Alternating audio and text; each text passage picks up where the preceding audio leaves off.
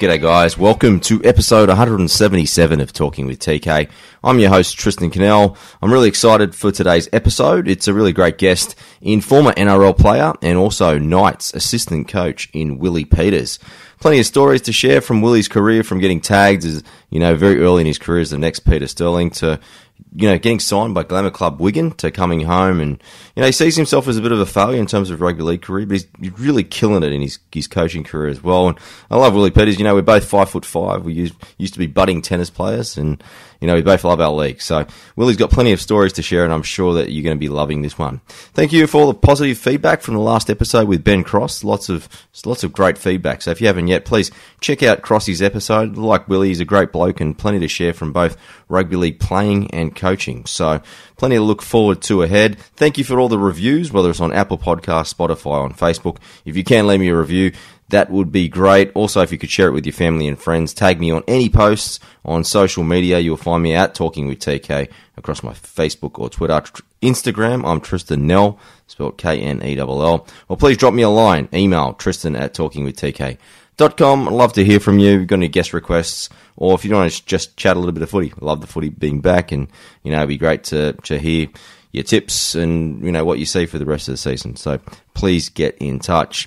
I am part of the Diamond Tina podcast network, so check out some of my stablemates, especially right now. Batuta Advocate, absolutely killing it, and also the Halfcast podcast and Dylan Friends. Highly recommend those podcasts as well. My book, Talking with Champions, that's out now. So 75 of my favourite interviews across my podcast career. Some of the ones you haven't heard on Talking with TK with the likes of Jonathan Thurston, Evander Holyfield, George Foreman, Layla Ali, and Mario Andretti. So 75 of my best interviews called Talking with Champions. You can pick up a copy now at Dymocks, Booktopia, or Angus and Robinson. Alright guys, really excited for today's episode, and I introduce Willie Peters.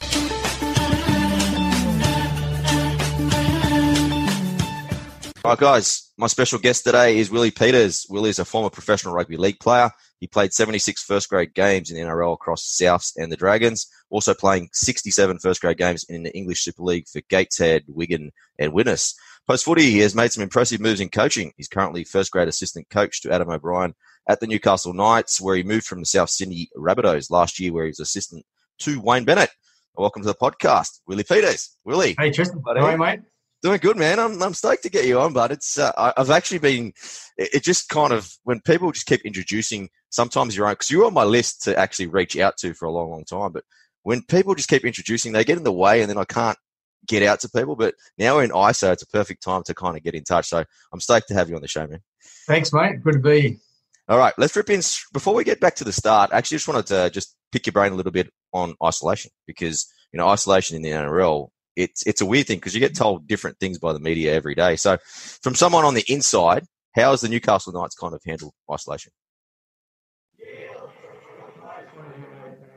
been really impressive. I think, from the pre-season, Adam O'Brien said around the way we wanted to train and resilience and that type of thing. We never trained or prepared for this, but it certainly helped us. And the reason why I say that is, we didn't know how long we'd been in isolation for. So basically we didn't stop training. So we didn't know whether it was going to be, a couple of weeks, whether it was going to be a month, 2 months, but we had a plan in place. But the players have responded extremely well. And pretty much, they haven't stopped training. Obviously we've tailored the program. But no one can prepare for this. Like even guys like Wayne Bennett and Craig Bellamy and experienced coaches like that, you can't prepare a footy team for this. We're getting through it like everyone else, and, we're coming out the other side. Yeah, well, how did you first get the gig at Newcastle? Do you and Adam O'Brien have a background together? No, I didn't know Adam beforehand. I knew of him, and he's been, coaching for 10 years as an assistant to Craig down in Melbourne and Trent Robinson at the Roosters. I met, he called me. Basically, I met him and, started a relationship, and it went from there. So, it's been a great opportunity. South, I really enjoyed my time at South. I'm a South junior, so always got a soft spot for the Rabbitohs. But, I haven't looked back since I've come up. It's been a really good move for me and my family. Yep. And love working under Adam. Yeah, well, what are you in charge of the backs? Yes, the backs. Doing the attack. Dave Furner does the forwards. We've got a few coaches, so we've got Eric Smith and Rory Koch-Jason as well as development coaches, and obviously Adam as the head coach. So, we try and, have a lot of detail in what we do. We're pretty much helping each other in all areas of the game. So, my main focus is attack, but, look at some of the defence. Fella. Yeah. What's it been like? Because you got some really star players in the backs. Like, you got Callum Ponga, obviously an experienced guy like Mitchell Pearce, but then you put in the mix, some of those outside backs are very talented as well. You must scratch yourself and go, Jesus, this is, if you're going to pick a back line to coach, like the Knights are probably the back line you want to pick. Yeah, it's, mate, to be honest, I scratch myself every day and go, how lucky I am. I love footy. I'm passionate about coaching and just being part of footy. And then obviously, like you say, mate, to be able to come up here and work with the likes of, Kalen, Mitchell Pearce, Edric Lee, he's a great fellow to work with. He really, big personality, and a good football in his own right. So we do have a good mix. And the biggest, I suppose, attraction for me of coming up here was last year when I did the blue shirt for the Rabbitohs. I was on the field and I could see closely, obviously, opposition teams and, what their sort of, I suppose, sort of looking in, what their culture was like, how aggressive they were in defence, work hard for each other, that type of thing. And the Knights ticked a lot of boxes. They beat us that night.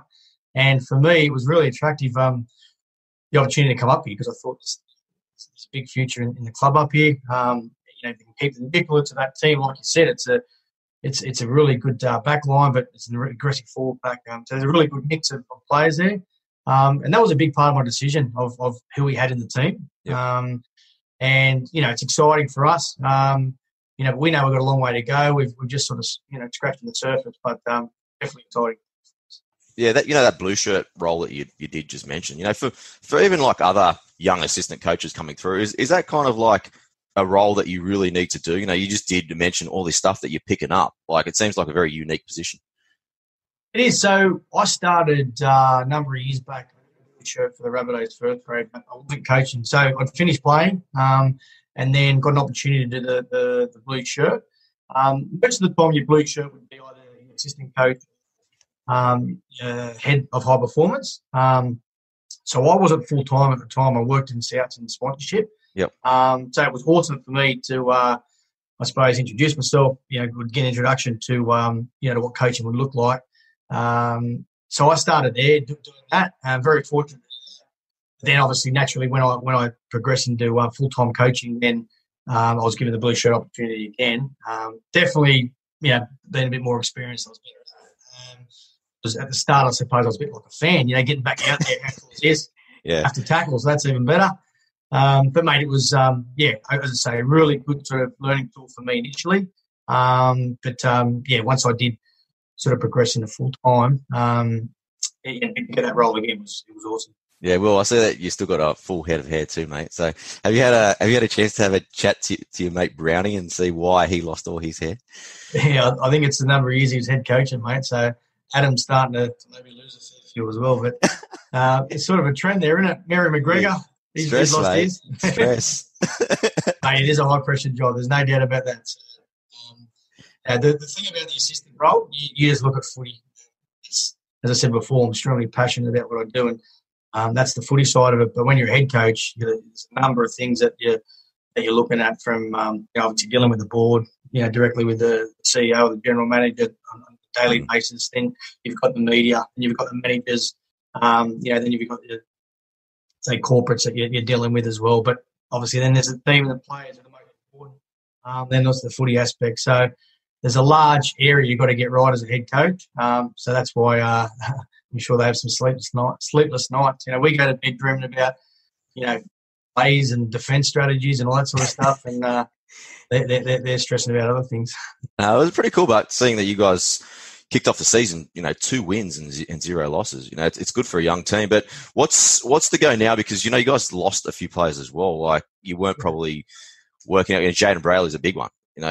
He's your new hooker. And then Mitchell Barnett, I think, got injured as well. And then Callan's suspended. So, obviously, round 3 is going to be a little bit different. It's going to be a pretty big challenge to get another W. 100%. But, again, we've worked hard and put a strong resilience in our team that, whoever's playing, obviously has earned the right to play. And then we've got, a squad of 30. I know it's sort of cliche, but, they're part of the squad as well. And then once they go in, they're expected to. The reason why we expect that is because we've trained so hard during the pre-season, all to put in work, and now the fun part is sort of playing. But mate, I'm not going to shy away from lots of Brails. Yep. And obviously Barney probably be a few games, hopefully once we're back. But still, 3 games without Barney is going to be difficult. But Brails is a massive loss. So whoever comes into that role, an opportunity, which is awesome. But little things in our game like our kick pressure that he puts on, all the effort areas that he does in defence. That person's got to step up, which they will. There's no doubt in the world that they will. We've got to look forward now. But, it's no doubt there are lots of so. Yeah. What have you been allowed to do? I heard, Mary Gregor saying the other day that they were doing a few one-on-one sessions. Did you guys do any of that stuff? No, pretty much sent out programs and they've done it on their own. So they've given us times and recorded themselves and things like that. So we haven't had any sort of face-to-face contact or one-on-one contact. We've had players wanting to do that. We've got just hold off. It's not going to be long. So we're going to have them again next week, mate, and we've got it for the next, obviously 5 months. So 3 weeks to get them prepared. But as I said, they haven't stopped training, so it's been a huge plus for us. Yeah, just as a fan, for me, rugby league being taken away right now, it's kind of like showing me how much I actually do love the game, and I can only imagine for you guys whose livelihoods are on the line now, what impact that would have had on yourself and your family. How have you guys as a family felt with you guys at the moment not working, and then obviously for yourself, someone who's loved rugby league since a young boy, getting that taken away from you as well? No, like everyone else no doubt, like everyone else in Australia, mate, it's been hard initially and tough, but in these situations, again, it's about training and doing things that make you feel good. So what we've tried to do as a family is have a routine. I think that's been really important for us. Obviously, you can't go out; there's not much you can do on the outside. So we've gone out for walks and taken the kids for scooter rides and literally down the road, but that's an hour every day. So so we've had a lot of routine. We've started a little plank challenge with each other. So it's a 30-day plank challenge. It's what 7-year-old and wife and myself have been doing. So how many seconds? Mate, we're at to 2 minutes 20 at the moment. Mate, it's tough, eh? Struggling. Do you go off your elbows or do you go off the standing? Yeah, on the elbows, but we're all getting cows now because they're getting a bit long for us. So we're starting to get a bit of gravel in the arms. But some Chinese bloke's got some record. It's like 23 hours or something. Wow. Yeah. Mate, I'm at 2 minutes 10 and I'm struggling. So mate, I was doing like 5 sets of 1 minute break. Yep. I'm on struggle street doing that. I'm struggling now. So the missus is obviously she's been pretty good. So that's what kept me going. Just got to beat her. So we're all right. Well, let's rip it back to the start because you're a Matraville and Maroubra boy, right? Yeah. Yeah. Tell me a little bit about little Willie growing up. So Matraville for my first, and then from Maroubra from about 12 to sort of 16. Then went back to sort of Matraville. So I'm a South Sydney junior. Played all my juniors and footy around there. Went to Marsland College at Randwick. Good school, good footy school. Mate, loved my time there, and pretty much, mate, footy's was my life. So I was a cheeky kid without being a rat bag. Like I wouldn't get into too much mischief, but there was definitely cheekiness in me. That's from being a halfback, that's for sure. Mate, I found this article on the Sydney Morning Herald yesterday, and it was about you growing up, and it said you're a temperamental tennis player who swapped at rugby league at 12 or something. Is this a true story? Yeah, that's true. I've got to admit that. So I love playing tennis, and I was probably a bit of embarrassment to my mum and my dad at the time because I remember we played in a tournament. Yeah. Mate, I did. Threw the racket in the ground and stuff, and then after that, they sort of channeled me into playing footy, so I could channel that aggression into something positive. But mate, I look back and that's my son. Like he's only 7, but you can see he's a competitive kid. Frustration comes in when you're playing sport. And And I think that's what makes you who you are type thing. So I use that now and channel that into being competitive into the right way. You know, Yeah. So for me, that was who I was. And it's about telling them that properly. So obviously, footy, you know, boxing was too hard for me, so I went into footy. You got 12 other blokes that can do your tackling for you, so that was good. But for me, mate, it was. Who was your? Because I was the same. I was a tennis player, mate. We're exactly the same size. We're both 5'5", and we're the small fellas, but we're bloody good at sport. But for me, my favourite tennis player was Stefan Edberg. Who was your favourite tennis player? Mine was Ivan Lendl. Okay. But yeah. He's a legend. I think because he was number one at the time, probably I was meant to go like him. It was brilliant, but I reckon like tennis teaches you some good competitiveness, and it's like boxing. The fact you don't get punched in the head, but you're out there by yourself. Definitely, I love. If someone says to me now, "What sport do you want to play?"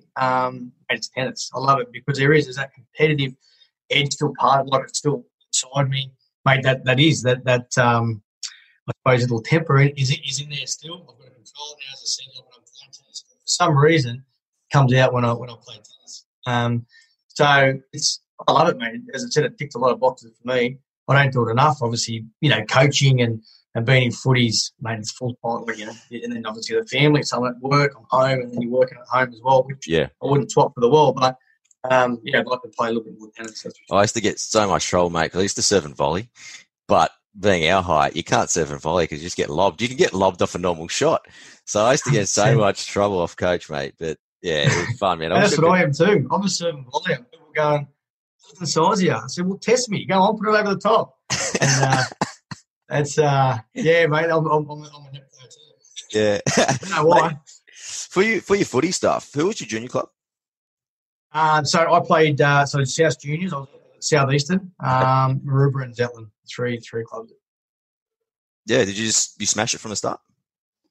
I suppose, yes. Yeah, the first year, obviously getting used to it, but I've got video. Yeah, I suppose I did pretty well, mate, from a young age.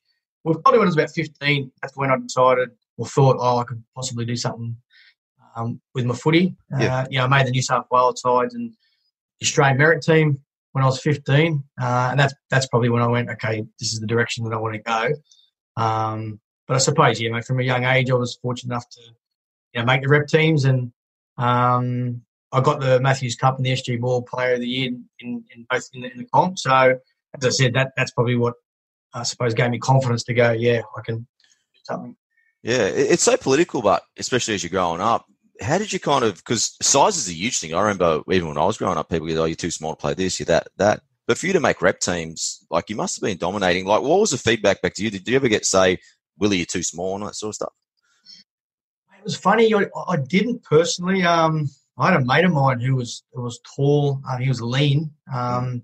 Mate, very, very gifted player. I remember someone saying to him, I was like, well, no, that's a trick ball because he hits like he whacks with his shoulder, he puts his body in front, and he's tough. Like, so how can they say that? So for me, I suppose I used that, and it was just like, okay, that's just someone's opinion.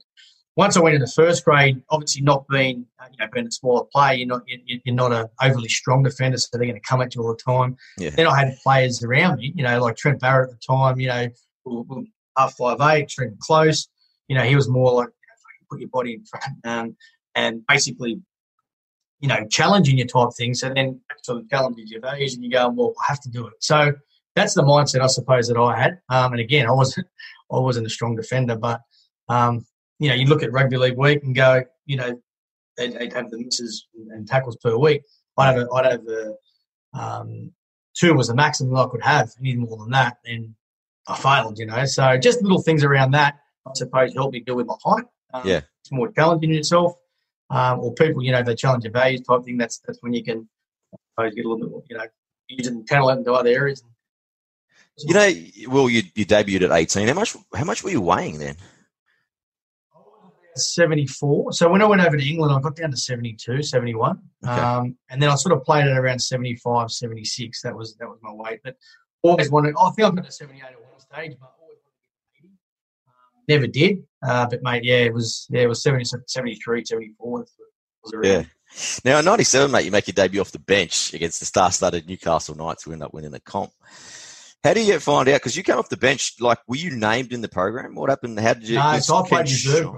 Yeah, Ken Shine was your coach. Back in those days, you could play, say, 20s, and then sit on the bench for reserve grade, and then you could sit on the bench for first grade as well. So I played reserve grade, then sat on the bench for first grade. I just thought I was going to be sitting there watching the game, and then next minute, boom, on. And I'll never forget, it was like a little boy against men. I remember two blokes made a tackle. I just flopped in, and I ended up the first marker. And the tackle was Chief, was playing the footy. And all he did, he didn't realise, he was just holding on the ball while he was playing the ball. So it wasn't as if he was trying to be aggressive or anything like that. Then you've got this little funny thing trying to slap his arm down. I just remember going, what am I doing here? It's like a little boy against massive men. But, mate, it was an unbelievable experience. One that I'll never forget. But that stands out to me the most. Of, just flopping in on Chief and then trying to slap his arm down, and he didn't even look at me. It was like a fly for him. Yeah. Mate, what about your starting debut against the Roosters? You're versing guys like Adrian Lamb, Freddie. Mate, you must have had stars ringing around your eyes, bud. Yeah, big time. Because Freddie was my player that I looked up to. So I loved him. I met him through a good mate of mine, Natty Wood. That was awesome in itself. So for me, it was like you say, stars in your eyes. And playing against Freddie was the biggest thrill. And then obviously against Joey, because Joey to me I think he's the best player to play the game. Now, I think equal with Cameron Smith. That's just my opinion. Yeah. So to play against people like that, it was unbelievable, and I was probably out the field too much. Gave them too much respect in a certain aspect because, like when you're on the field, you got to be looking at them, they're your opposition, and you're going to put it over them. Still had that mindset, but I won't lie, there was that sort of star in my eyes when I was on the field as well. So if I had my time again, I'd definitely try and change that. Yeah, well, early on, was it Tugger who put the Sterlo tag on you? Yeah. So Tugger said Tugger and I are all good mates today. So it was a call, he was excited about a young bloke coming through, and obviously the media got hold of it, and then it was everywhere in the media. So that tag sort of stayed with me. Obviously, in hindsight, it wasn't great because I didn't live up anywhere near Sterlo, which I was never going to do. But also, the way I looked at it, mate, Tugger was excited about a young kid coming through. And also the way, I might not have got an opportunity or, he put me on the map, so to speak, of being a first grader. And people end up knowing who I was. Maybe that wouldn't have been the case. So as much as, it was at times sort of hard to deal with being compared to Sterlo, it was also it was a positive as well. Yeah. Naturally, it was never going to be a Sterlo. I guess it is kind of a lesson for you in coaching now. Like, how would you, you got a whole heap of great talent coming through at Newcastle. Like, I'm sure they remind you of players that you played against. Like, what would be your approach when you're talking to media about these guys? Yeah, obviously I'm mindful of it. You don't want to get too carried away about young blokes because it's so, there's so much that can impact their career. 17, 18-year-old or guys that are 16-year-olds, obviously so much comes into it. Do they start drinking, alcohol, they start going to parties, their girlfriends come along, obviously different friends and networks and that type of thing. So I'm definitely mindful around not getting too excited or carried away publicly about a player. Naturally, internally, you talk about someone's strengths and weaknesses and how far you think they can go and development-wise and all that sort of stuff. But, I'm definitely mindful of it. And if you're going to, like Moses Sully, for example, I'll give you an example there. So I coached him at the 20s, and I could tell that he was a special kid. But for Moses, he needed to, he needed to make football a priority. He didn't, and then obviously he got himself in, he went to Canterbury and they moved him on. So there were some things that went wrong for Moses at the time, but I always knew that he'd come out the other end and be a first grader. Now, Moses can keep going, and he's going in that direction. But at the time, he had to sort his sort of life out, I suppose, of, who he wanted to be as a person and first and foremost, and then where he wanted to go with his footy. But that could have easily, a player that could have potentially played for his country could have easily been, not playing rugby league again. So you don't want to get too carried away too early. No, that's a good example. You made your debut in 97, Willie. that's obviously the Super League year. Like, what for a young gun coming through the grades? Like, how well were you looked after? With that being the Super League year, how well were you guys looked after being a young gun coming through the grades?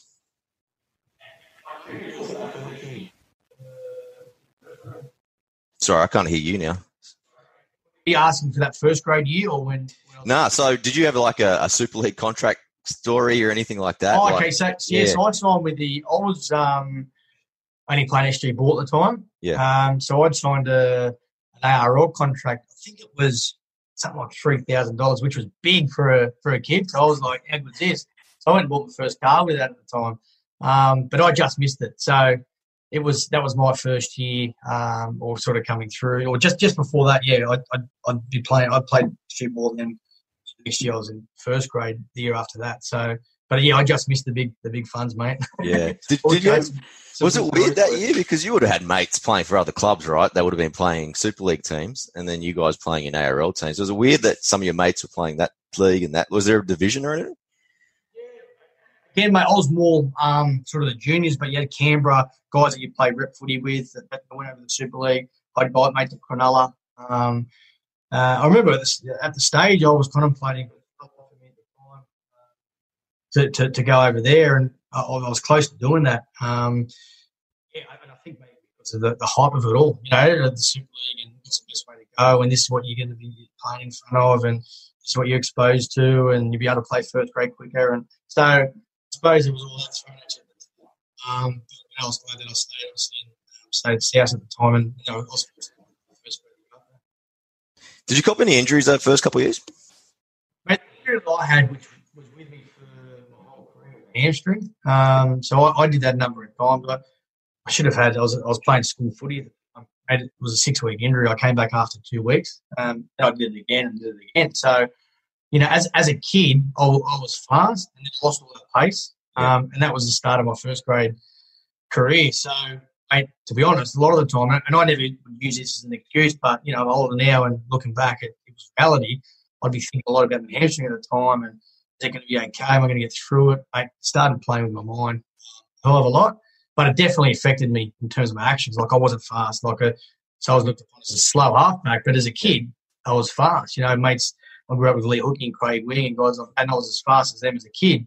But then, once I started playing first grade, they beat me by 50 over 100. So yeah, that was definitely an injury, mate, that stayed with me. Yeah, well, you moved to England came quite early. I think you're only 20 years old. What made you want to move over to England?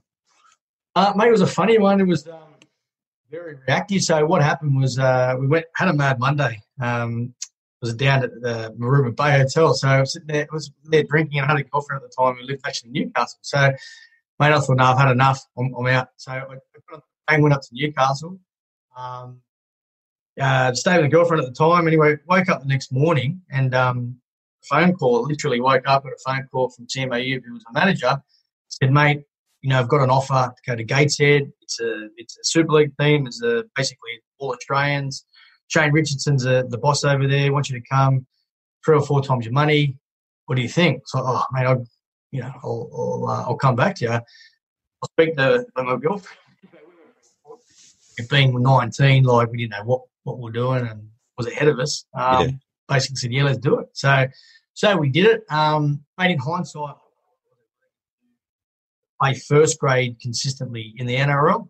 So there's a couple of things. It was obviously the money was really good, but it was a way to go over there and do my apprenticeship. So I did it the opposite way. Most people did it back then when they were 27, 28. I did it the other end. So, mate, I'm one that I don't like back and regret things, but yeah, sorry, certainly I don't regret that because what I did, mate, I went over there and grew up as a person. Met some awesome people, had some success over there. So for me, it was a good move. Like I look helped me a lot as a person in life. And at the end of the day, mate, like footy, as I said before, it's a massive passion of mine. It's everything but person and quality of life, and what you do with your family is more important. So that helped me sort of in that aspect of my life.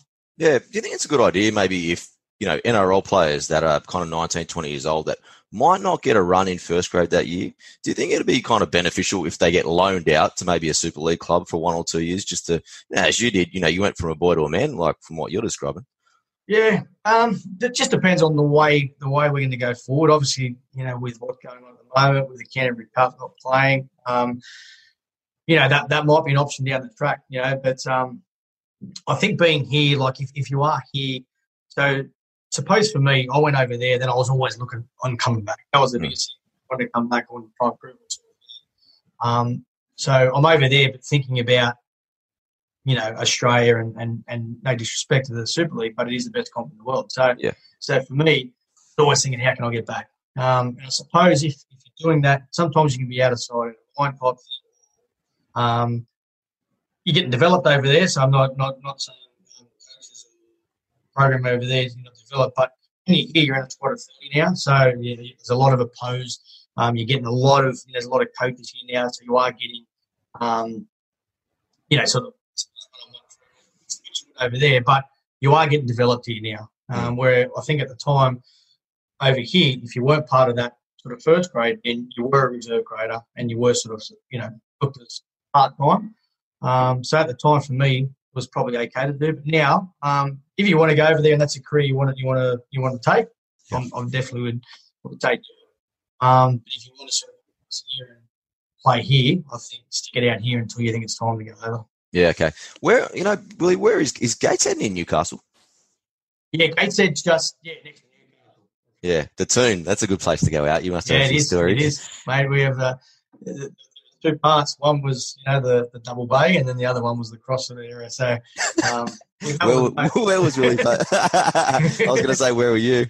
I suppose when we won, we might have been at double bay. When we lost, we were at the cross. Yeah, but mate, I had a look at that team that you guys assembled. Like, it was the biggest journeyman / NRL fringe team of all time. Like, everyone had actually played first grade. It was quite handy, some of the players actually in there. Yeah, it was. It was only last week I had a look at how we went. We just missed out. I think it was the top 6 over there. Yeah.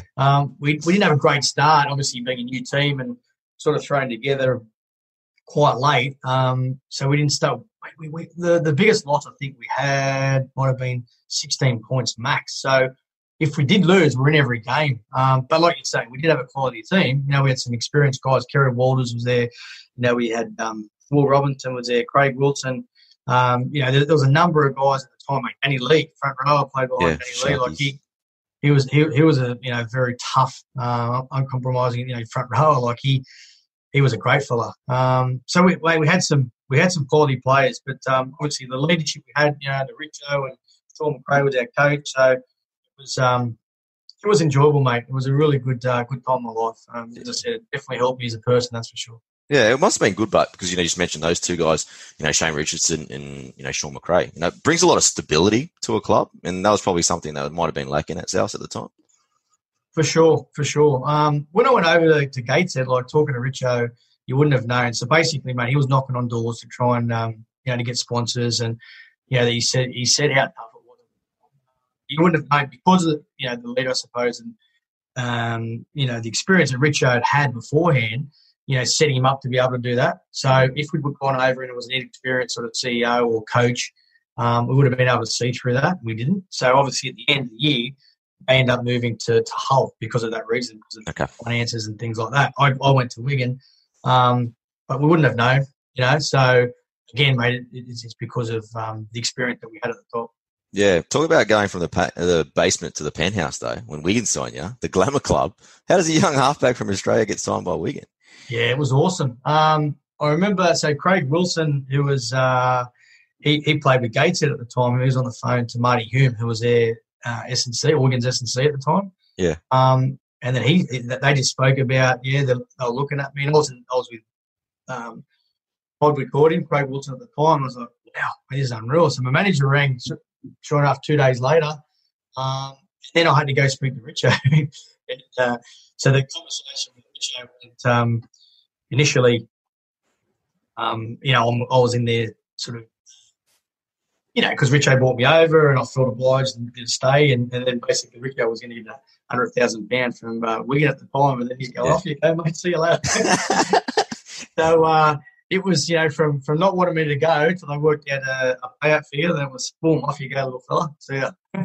It must have been pretty cool, but when awesome. you turn up to training, you got Andy Farrell, Jason Robinson. Was Steve Renoff and that was there too, right? Yeah, Pearl was there. Brett Dallas was there. Again, mate, we had a star-studded lineup. And mate, Jason Robinson, would be close to the best player I've played with. No other players could do this. Played fullback as well, but he was a winger. Mate, Andy Farrell, very dominant, strong leader. I was a halfback. And, mate, the best thing about playing for Wigan, and Frank Endicott was the coach at the time. So basically, he gave me a lot of confidence and belief. He was around, really you control on the ball. So the forwards you dictate and talk to them where you want them to go. Organise their kick finishes. Gave me a simple role. And organising was a strength of mine at the time. And then when Faz wants the ball, Faz gets it. So all he was doing was looking up, organising his outside, which was Pearl at the time. And give me the ball, hand it up, or he'd be calling my name, and all I'd be doing was firing passes to him. He'd do the rest. So it worked really well, mate. And it was from Frank, obviously, simplifying our roles or simplifying my role to say this is what I need you to be good at. And not much has changed, mate. The halfbacks these days, you push supports, pick finishes, obviously making your tackles. They're your key sort of areas, and organising, get your players around the field, but. Everything will come off that. If you stick to that, then I found my game was my overall game benefit from just sticking to some basic areas I needed to focus on. Yeah, mate. Just mentioning Jason Robinson, is he the most for a guy that's only a few inches taller than us? I remember seeing him. I was playing putt in Gold Coast during the Rugby World Cup I think it was 05 or whatever, and he was there with some of these teammates. He's the most dense person I think I've ever seen in my life. His muscle structure for a small bloke. I don't think you could stab him. He literally is that muscly. He was like, that's my table. That's what he felt like. I can imagine. That's when players these days are train a lot harder than what we did. And he was, mate, he had muscles in areas that we all dream of, mate. He was a very, very gifted player. Like all, freaks, they work hard. He worked hard, so he just didn't turn up and that just happened for him. He worked extremely hard. Mate, great fella, really good bloke. But, mate, it was an honour to play in that team, that's for sure. Which I always talk about as close to the best top part of my life because, you won all these footy games throughout the year. So what comes with wins, you have celebrations and made a lot of highs in that season. So, we fell short in the grand final against St Helens. Mate, it was an enjoyable year. Yeah, is it comparable in terms of when you're at a glamour club like Wigan? Is that the most comparable to the NRL scene? Yeah, I think so. For sure. The way it was run, from top down, obviously getting your head office right first, which they did. They had that in place. Having the right coaches in place, and then obviously the leaders that we had in our team. Way down the wood, you could pick that, Bradford, Leeds, St Helen, and bring it up to Wigan at the time and put them in the NRL. It wouldn't look out of place, that's for sure. But I mean, you've got to look at the team that we had. A lot of internationals on that side. Frank Endicott was a Kiwi coach at that time. So, mate, we had a great side. Mate, you mentioned Old Trafford. I think it's every kid's dream to play there, man. What was it like to play at Old Trafford? Mate, it was one of those experiences, you look back when that happened, it was crazy. So you walk out together. So the crowd is unbelievably loud when you walk out. Your hair stand up, and your back and your neck and all that sort of stuff. Mate, didn't have the best of games, so from that aspect, I was filthy at myself because I didn't play that good, that play that well that day. And so I look back and it was a bit of a negative. But mate, as you get older, you appreciate what you did. Yeah. And for sure, mate, it was an unbelievable experience. I pointed out to my son the other day at the stadium. I said, Dad played there, and he does live up. He's 7 now, so he's starting to understand, and all those sort of things are cool, mate. As much as I said, you change a fair bit of what you did when you played and when you're younger, but mate, that was an experience that no one can take away. Yeah, mate, another experience. What's this I hear that you guys all were living in farms back to back to back? Yeah. So basically it was an old barn converted. So Chris Radlinski was on this side. Yeah. I rented a place, and then next to me was Tony Mestrov. So he was an Aussie, he played over there. Yeah, big front row. We had Gary Connolly. Andy Farrell at the time was building a place. So he was in there. So, mate, basically we'd have all outdoors. Walk in, walk out. But Chris Radlinski a fair few times, and he'd knock. He was having a bad day. He'd lock Mezzy and I out, knocking on the door. He'd be pretending he wasn't home. But mate, it was an awesome experience. So obviously, being so Faz and I were half 5'8" for a lot of that year, part of the year. I'd be in his place just talking about life, mate. And you talk about stars and looking up to people. I remember sitting in his living room, and I'm going, I watched so many videos of him going, I'm sitting in the same living room as Andy Farrell, talking footy and life, and mate, it was cool. It was awesome. So, what was Faz's house like? Was it a big mansion? He was building the mansion. Yeah, so his place was nice that he was renting, but yeah, he built the mansion, mate. And I didn't see the mansion because I'd come back, but he was renting a nice place. But all the boys in the farm was a lovely place to live. As you can imagine, we had some fun parties. And which one was the party house? Mate, depends whose door was open, but Gary's was the party house. Gary. Okay. As loves a beer. Mate, his was massive. His house was massive. So his was definitely the party house. So after the grand final, we're there, but throughout the year, sort of we're in and out. But if his missus had enough of us, she'd close the door. My door would be open. As soon as she had enough, then next one would be open. Yeah. Mate, there's an aura around Gary Connolly. I remember watching him play like early 90s for the Doggies. And there was just, when he came out, there was just something special about him, wasn't there? Yeah, mate. He was one, Gaz. So Gaz was a freak, but naturally a freak. So he probably didn't some of the other guys that I mentioned before. But come game day, he just put it together. So Gaz for me could have even been a better player if he were. He loved the beer. Everyone knew that. So he'd be drinking, a lot more regularly than other guys. But mate, in terms of game day, in terms of being a good, honest bloke, he was a champion, guys. So champion player and a really good fella off the field. Mate, you get some laughs with him, that's for sure. Very dry, but good fella. Yeah, I can imagine. So, what brought you back to Australia? I just always wanted to come back and try and prove myself. So as I said, once I went over there, I was always looking back and watching games every week, knowing that the NRL. And I'm the sort of person that I want to test myself and do my very best. If it's not good enough, so be it. At least I look myself in the mirror and go, didn't work out. But as long as I've done my best, I'm happy. So I was over there going, well, I stayed here. Yes, I can progress and, in terms of money and all that sort of stuff. I could stay at a glamour club like Wigan, which would have been awesome. But I always in the back of my mind would have gone, well, I really wanted to try and test myself back at home. So that's the reason sort of why I went back. And overall, probably, I finished at 26 and I felt like I failed. If I'm being totally honest, I felt like I didn't live up to expectations. All sorts. But at the end of the day, that's where my career ended, and that's where it went. And I always wanted to get into coaching, so I had to take some years off to do that, get myself right, because you can't help others if you can't help yourself. So that's where I went, get myself right again, and moved into coaching. But yeah, so for me, now I look back and I try to look back on the positives, but I definitely did look back and felt like I failed. That's for sure. Wow. Now we'll rip into coaching in a tick, but because you obviously picked St. George to come back to. What were your choices at the time? Not St. George, I think possibly I had two. I think it was Cronulla. But St. George for me I actually followed the Dragons, even though I'm a South Sydney junior. I love the juniors and all that sort of stuff. But I was a Dragons fan. That was the first game that I ever watched, was Dragons in Canterbury. So for me, looking back now, and again, I look back on the positive.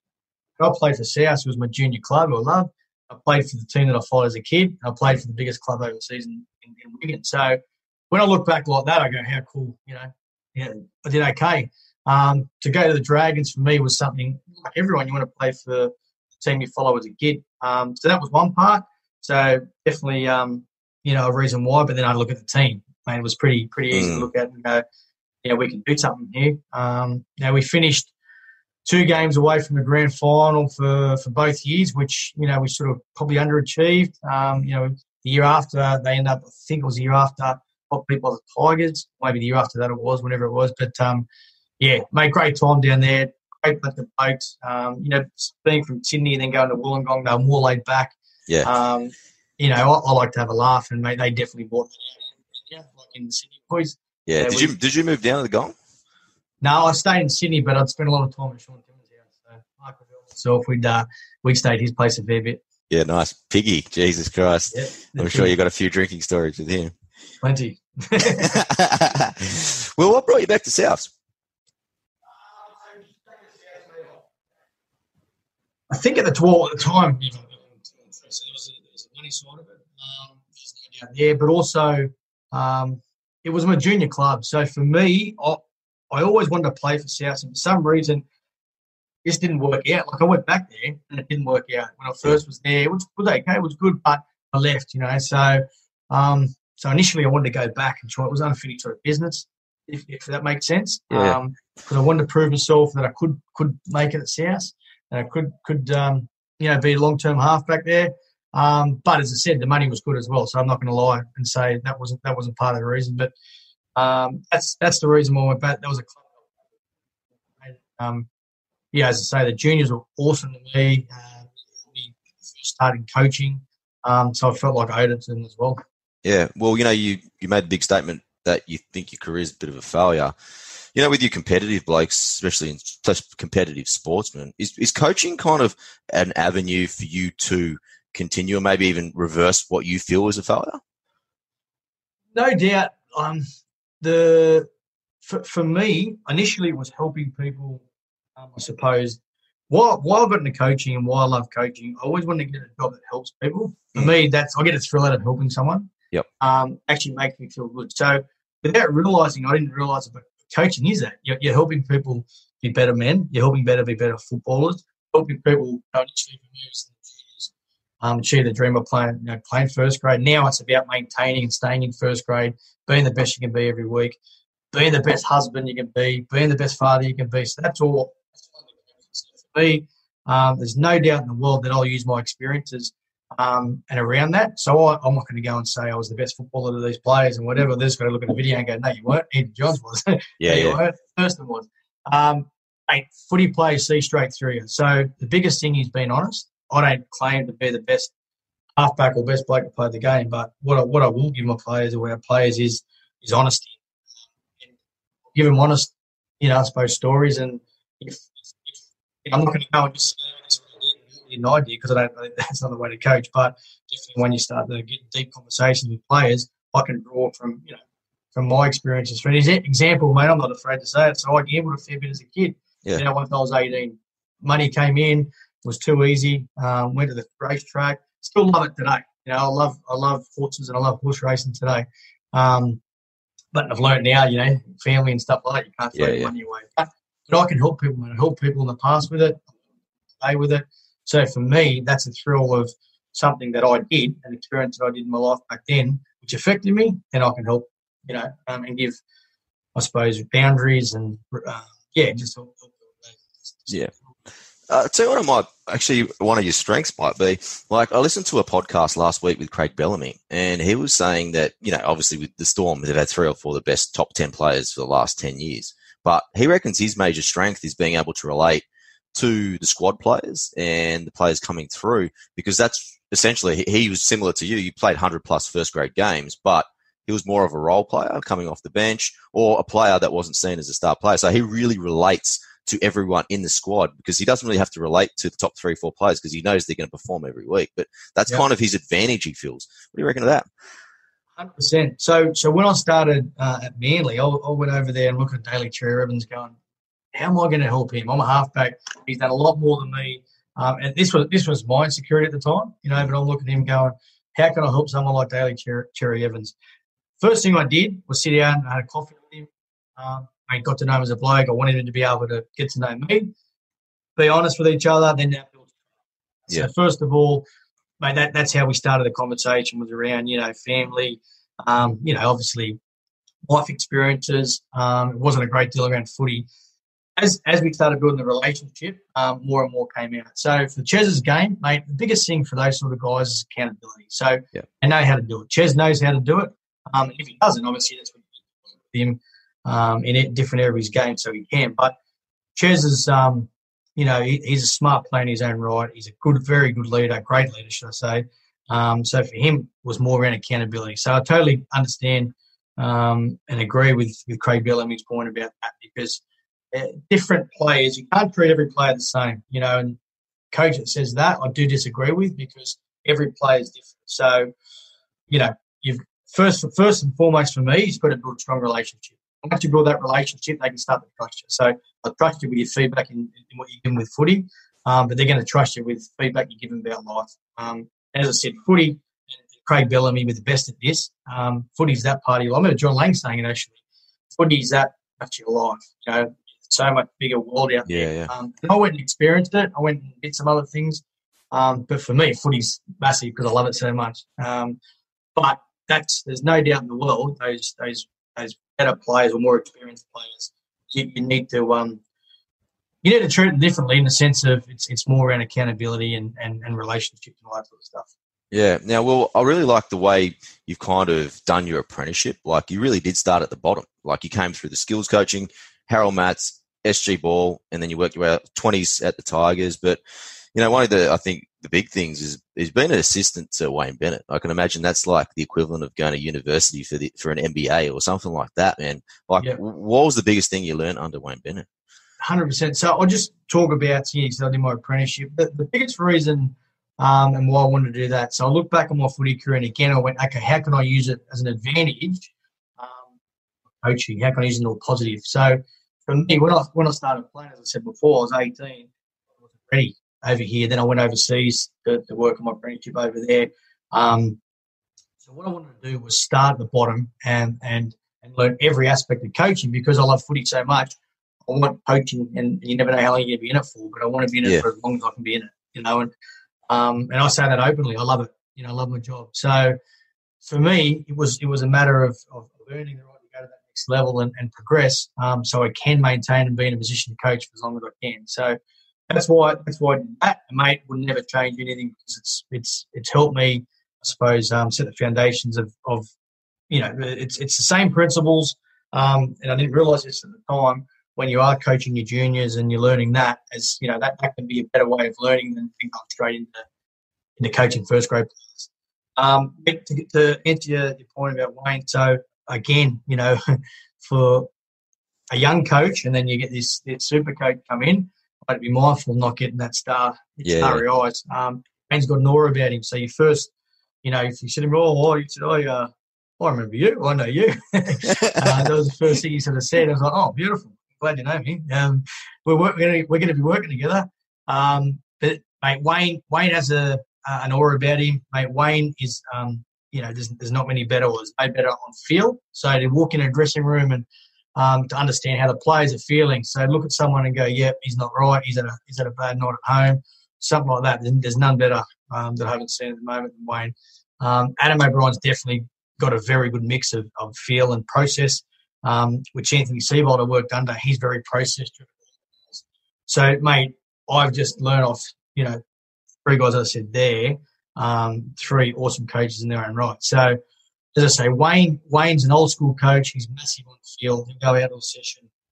Might not be as planned as such as what Adam and Seibold do, but he understands players, understands when they've had enough and that type of thing. And mate, massive on relationships. That's what he does. He just builds relationships with his players. Yeah, I had a good chat with Paul Roos actually last week, and he's a very big, he's a note writer. Like, a lot of the things that he's learnt from his career, he's noted down. He always refers to it. Like, have you taken any kind of notes from all your learnings in that? Yeah, so a lot of Siebes around that, Anthony Seibold. So he's massive on that. So I was in that school, and I sort of. They talk about 18-minute videos, and I was one of those, players at the time that, probably 18 minutes was my max that I could sit there for and concentrate and that type of thing. So I only learnt that sort of stuff. That's what, say, Steve taught me with organisation and those sort of things, note-taking, the importance of development, a hell of a lot. So where Wayne has everything up here, and he remembers it all. I think going forward for a younger coach, I need to create habits of note-taking and that type of thing. Mate, someone like Wayne, he doesn't need that. It's all up here. Yeah. And it's strengthening. For a young coach, do you guys, is there such thing as a coaching philosophy? Do you think about this or anything like that? Yeah, I do. Again, mate, I did a course when under Seeds, was called the next coach. And I was around coaching philosophies and stuff. So I didn't understand it. You're still sort of working on your philosophy. I've mentioned the word relationships. For me, relationships is number one. So, as I say, I don't build relationships. So, you spoke before about Kalyn Ponga, Mitchell Pearce. These guys are superstars of the game. If they don't trust me, there's going to be no. So to build trust, you need to start, build a strong relationship. So that's first and foremost for me. Accountability is huge. So I'm not a dictating coach. You've got to do it this way. I'll always find out of a player where he wants to go and, what goals has he set, that type of thing. And I'm just making him accountable every day. So we've obviously got standards as an organisation, that Adam sets. We're making them accountable around those. But a lot of the time as an assistant, it's accountability around, what the players, I suppose, goals and focus areas are for that session or that year or whatever it may be. I'm massive on that. And obviously coaching, / teaching, part of your role as assistant, making sure they're learning every day. So that's sort of 3 areas that I'll focus on. Yeah, cool. Now, last topic, leadership. Now, in terms of your playing and then also what you have observed at the coaching level, who's been kind of the strongest characters in leadership and maybe a couple of traits that maybe just stand out? Yeah, so, mate, I've got to give a huge rap. So Adam at the moment, so it's his first year as a head coach. As I said at the start, mate, no coach has prepared himself for this. Wayne Bennett hasn't even prepared himself. Craig Bellamy, Craig Robinson, no experienced coach has prepared himself for this. So Adam's been thrown in, done an awesome job up to date. Not getting carried away, but obviously we had 2 wins at the start, had a really strong preseason. That was all under his. And then this gets thrown at you. So how's a young coach, first year coach can handle that? Mate, he's handled exceptionally well in terms of he's made it smooth. And the reason why I say that is in terms of the players getting, what they need in terms of welfare, in terms of, programs. The players are happy. So that's the first and foremost. They needed to be happy. So he's kept them happy. Staff, he's kept extremely happy. Obviously, a lot going around about, what are we going to get paid? What aren't we going to get paid? What's our job look like next week? What's our job look like next year? He's handled all that extremely well. So for me, you need a strong and a good leader to be able to handle these sort of things at the moment. So I'm fortunate enough that we do have that leader. Mate, Phil Gardner's been really good as well. But Adam exceptionally well, in terms of here. So looking in the past, obviously, mate, Shane Richardson, I've had a lot to do with. He's a strong leader, Richo. Who else we had, mate? In terms of coaches, obviously, all the coaches I've had are good leaders in their own right, but that's probably the best example that I can give at the moment of someone being a really strong leader when something's been thrown at you. It's not in the manual. Yeah, was that a big attraction when you picked Nico? Because it seems like everywhere Adam goes, from the Storm to the Roosters, you're undefeated at the Knights too, mate. It just seems success travels where Adam goes. Yeah, so the biggest strength that Adam's got. So I gave an example before about Wayne. He's big on feel and relationships. Seeds, very organised, process-driven, attention to detail. I say Adam sort of sits in the middle, so he's got both of those. Like a balance, yeah. He's got a balance, and so obviously he's learned off Craig Bellamy, and he's learned off the best coaches out there, and then obviously what he knows and what he's putting together. So I reckon, mate, he's definitely got the balance right, and he's ready for it. Yep. He hasn't been thrown in. He's had 10-year apprenticeship. He's ready for it. So I gave you the example before, but even just the first day, you look at the coach, how's he going to be the first day? He was relaxed. He went straight into the job because he was been there the previous year. For me, that was a sign of he's more than ready. Yeah. How old is he? I think that's 44. Okay.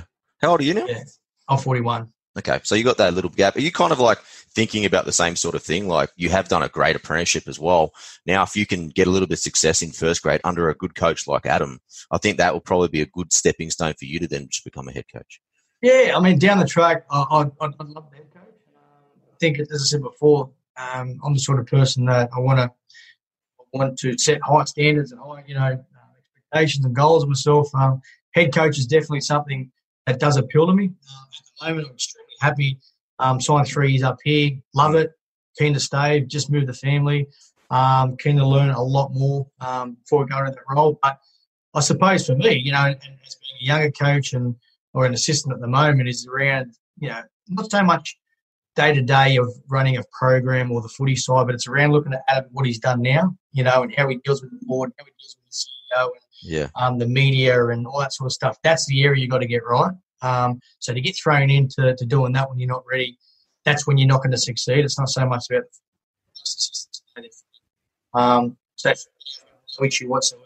And you know, the day-to-day of you know, getting our footy side ready, but it'll be just keep learning. Let's go and learn more of that, but it's about learning more high level. Yeah, for sure. All right, let's finishing off with my dinner party question. Now, Willie, you got 5 invites to a private dinner party. Now, only rules, no family or friends, but you can invite anyone dead or alive. Who would you like to invite to dinner? Ooh, okay, so I'll go. So a bloke named Natty Wood used to be. Yeah, I know Natty. Yep. So I was actually talking, who was I talking to about him the other day? It was, we were just talking about, it was Gavin Badger. We were talking about his dog. Have you seen his dog on Instagram? How good's his dog? Yes. It's mad. All right, so that's number 1, Nat. Yeah, so I go Natty Wood. Mate, we need a bit of music. I love Elton John. I'm an Elton John fan. So yeah, nice. Did you go to the concert? I did. I did. I've been to every concert, or pretty much as he's been out here. That looks sick. Yeah, look nice. Yeah. Mate, I want to bring my uncle back. So my uncle passed away. Okay. So he's the life of the party. So he'd be some good fun. So I'll bring my uncle Louis back. Who else are we going to have at the dinner party? So, what else can we have? This is a good question. This is a tough question, isn't it? You had all the easy ones before. This is a tough one. Finish. Oh, I'm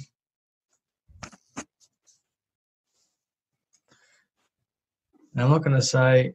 Mate, you put me on the spot here. 2 more people.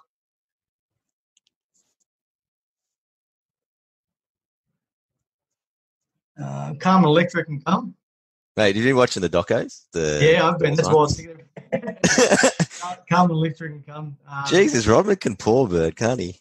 Yeah, mate. It's I'm enjoying that at the moment. It's been really good. The Phil Jackson side of things is good. Have you read his book?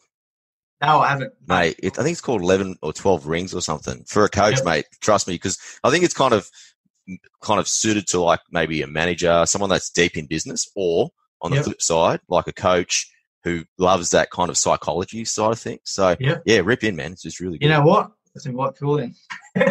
Mate, can you imagine? Mate, I think he'll probably be too hectic, I reckon, for me. Like, too quiet. Can we get Dennis Rodman? Oh, you know what? I changed my dinner party the other day. I'll put Dennis in. Yeah. Only problem is I won't be coming home for 5 days. Cool. Mate, I'll have to send it to you, but we'll go Dennis Rodman. I'll send you a revised one. Nice one, mate. Well, Willie, I really appreciate you joining me on the podcast, man. Thanks for all the open, memories and all the insights. I love the coaching bit too, mate. Have to get you back on as the season progresses, buddy. Awesome. You're welcome. And that, guys, was Willie Peters. So really, really glad that he came on the podcast. Got plenty to share. Sorry for a little bit of audio issues from time to time, but, it's during this little isolation period. So we're recording on Zoom, and it's kind of the best we can do right now. But I'm really looking forward to doing some one-on-one interviews down the track. But in the meantime, I've been pretty busy, and I recorded about 10 more podcasts. So let's see if that can get us through this next little phase, and then we can hopefully get back to doing some normal one-on-ones, because that's what we kind of love. All right, guys, next week on the show, another great story in Justin Horo. So Big Hoz, he's actually got his own podcast called The Scope. He's really doing well post-footy, so good on you, Scope, and really looking forward to sharing you Justin's story next week. Please, if you enjoyed today's episode, please share it with your family and friends. Tag me on any posts. Facebook, Twitter, I'm at Talking with TK. Instagram, you'll find me at Tristan Nell. Like I mentioned at the top of the show, drop me a line, Tristan@talkingwithtk.com if you want to, talk any footy, sports, or even guest requests, any suggestions for the show. Please send them through. I am part of the Diamond Tina Podcast Network, so check out some of my favourite podcasts, including the Halfcast, the podcast, Batuta, and Dylan Friends. And just finally, my book, Talking with Champions, that's out now. You can find it at Dymocks, Booktopia, Angus and Robinson, 75 of my best interviews, including the likes of Jonathan Thurston, Evander Holyfield, George Foreman, Layla Ali, Mario Andretti, including a whole heap of NRL stars that you've heard on the podcast at the moment. So plenty of motivation, inspiration to get us through this little period of time. But yeah, it's called Talking with Champions, and you can find it at Dymocks, Booktopia, Angus and Robinson, or just Google Talking with Champions. Alright guys, as mentioned, next week, Justin Horro, so be on the lookout for that one next Monday. But in the meantime, enjoy the footy, stay safe. I'm Tristan Cannell, and this was Talking with TK.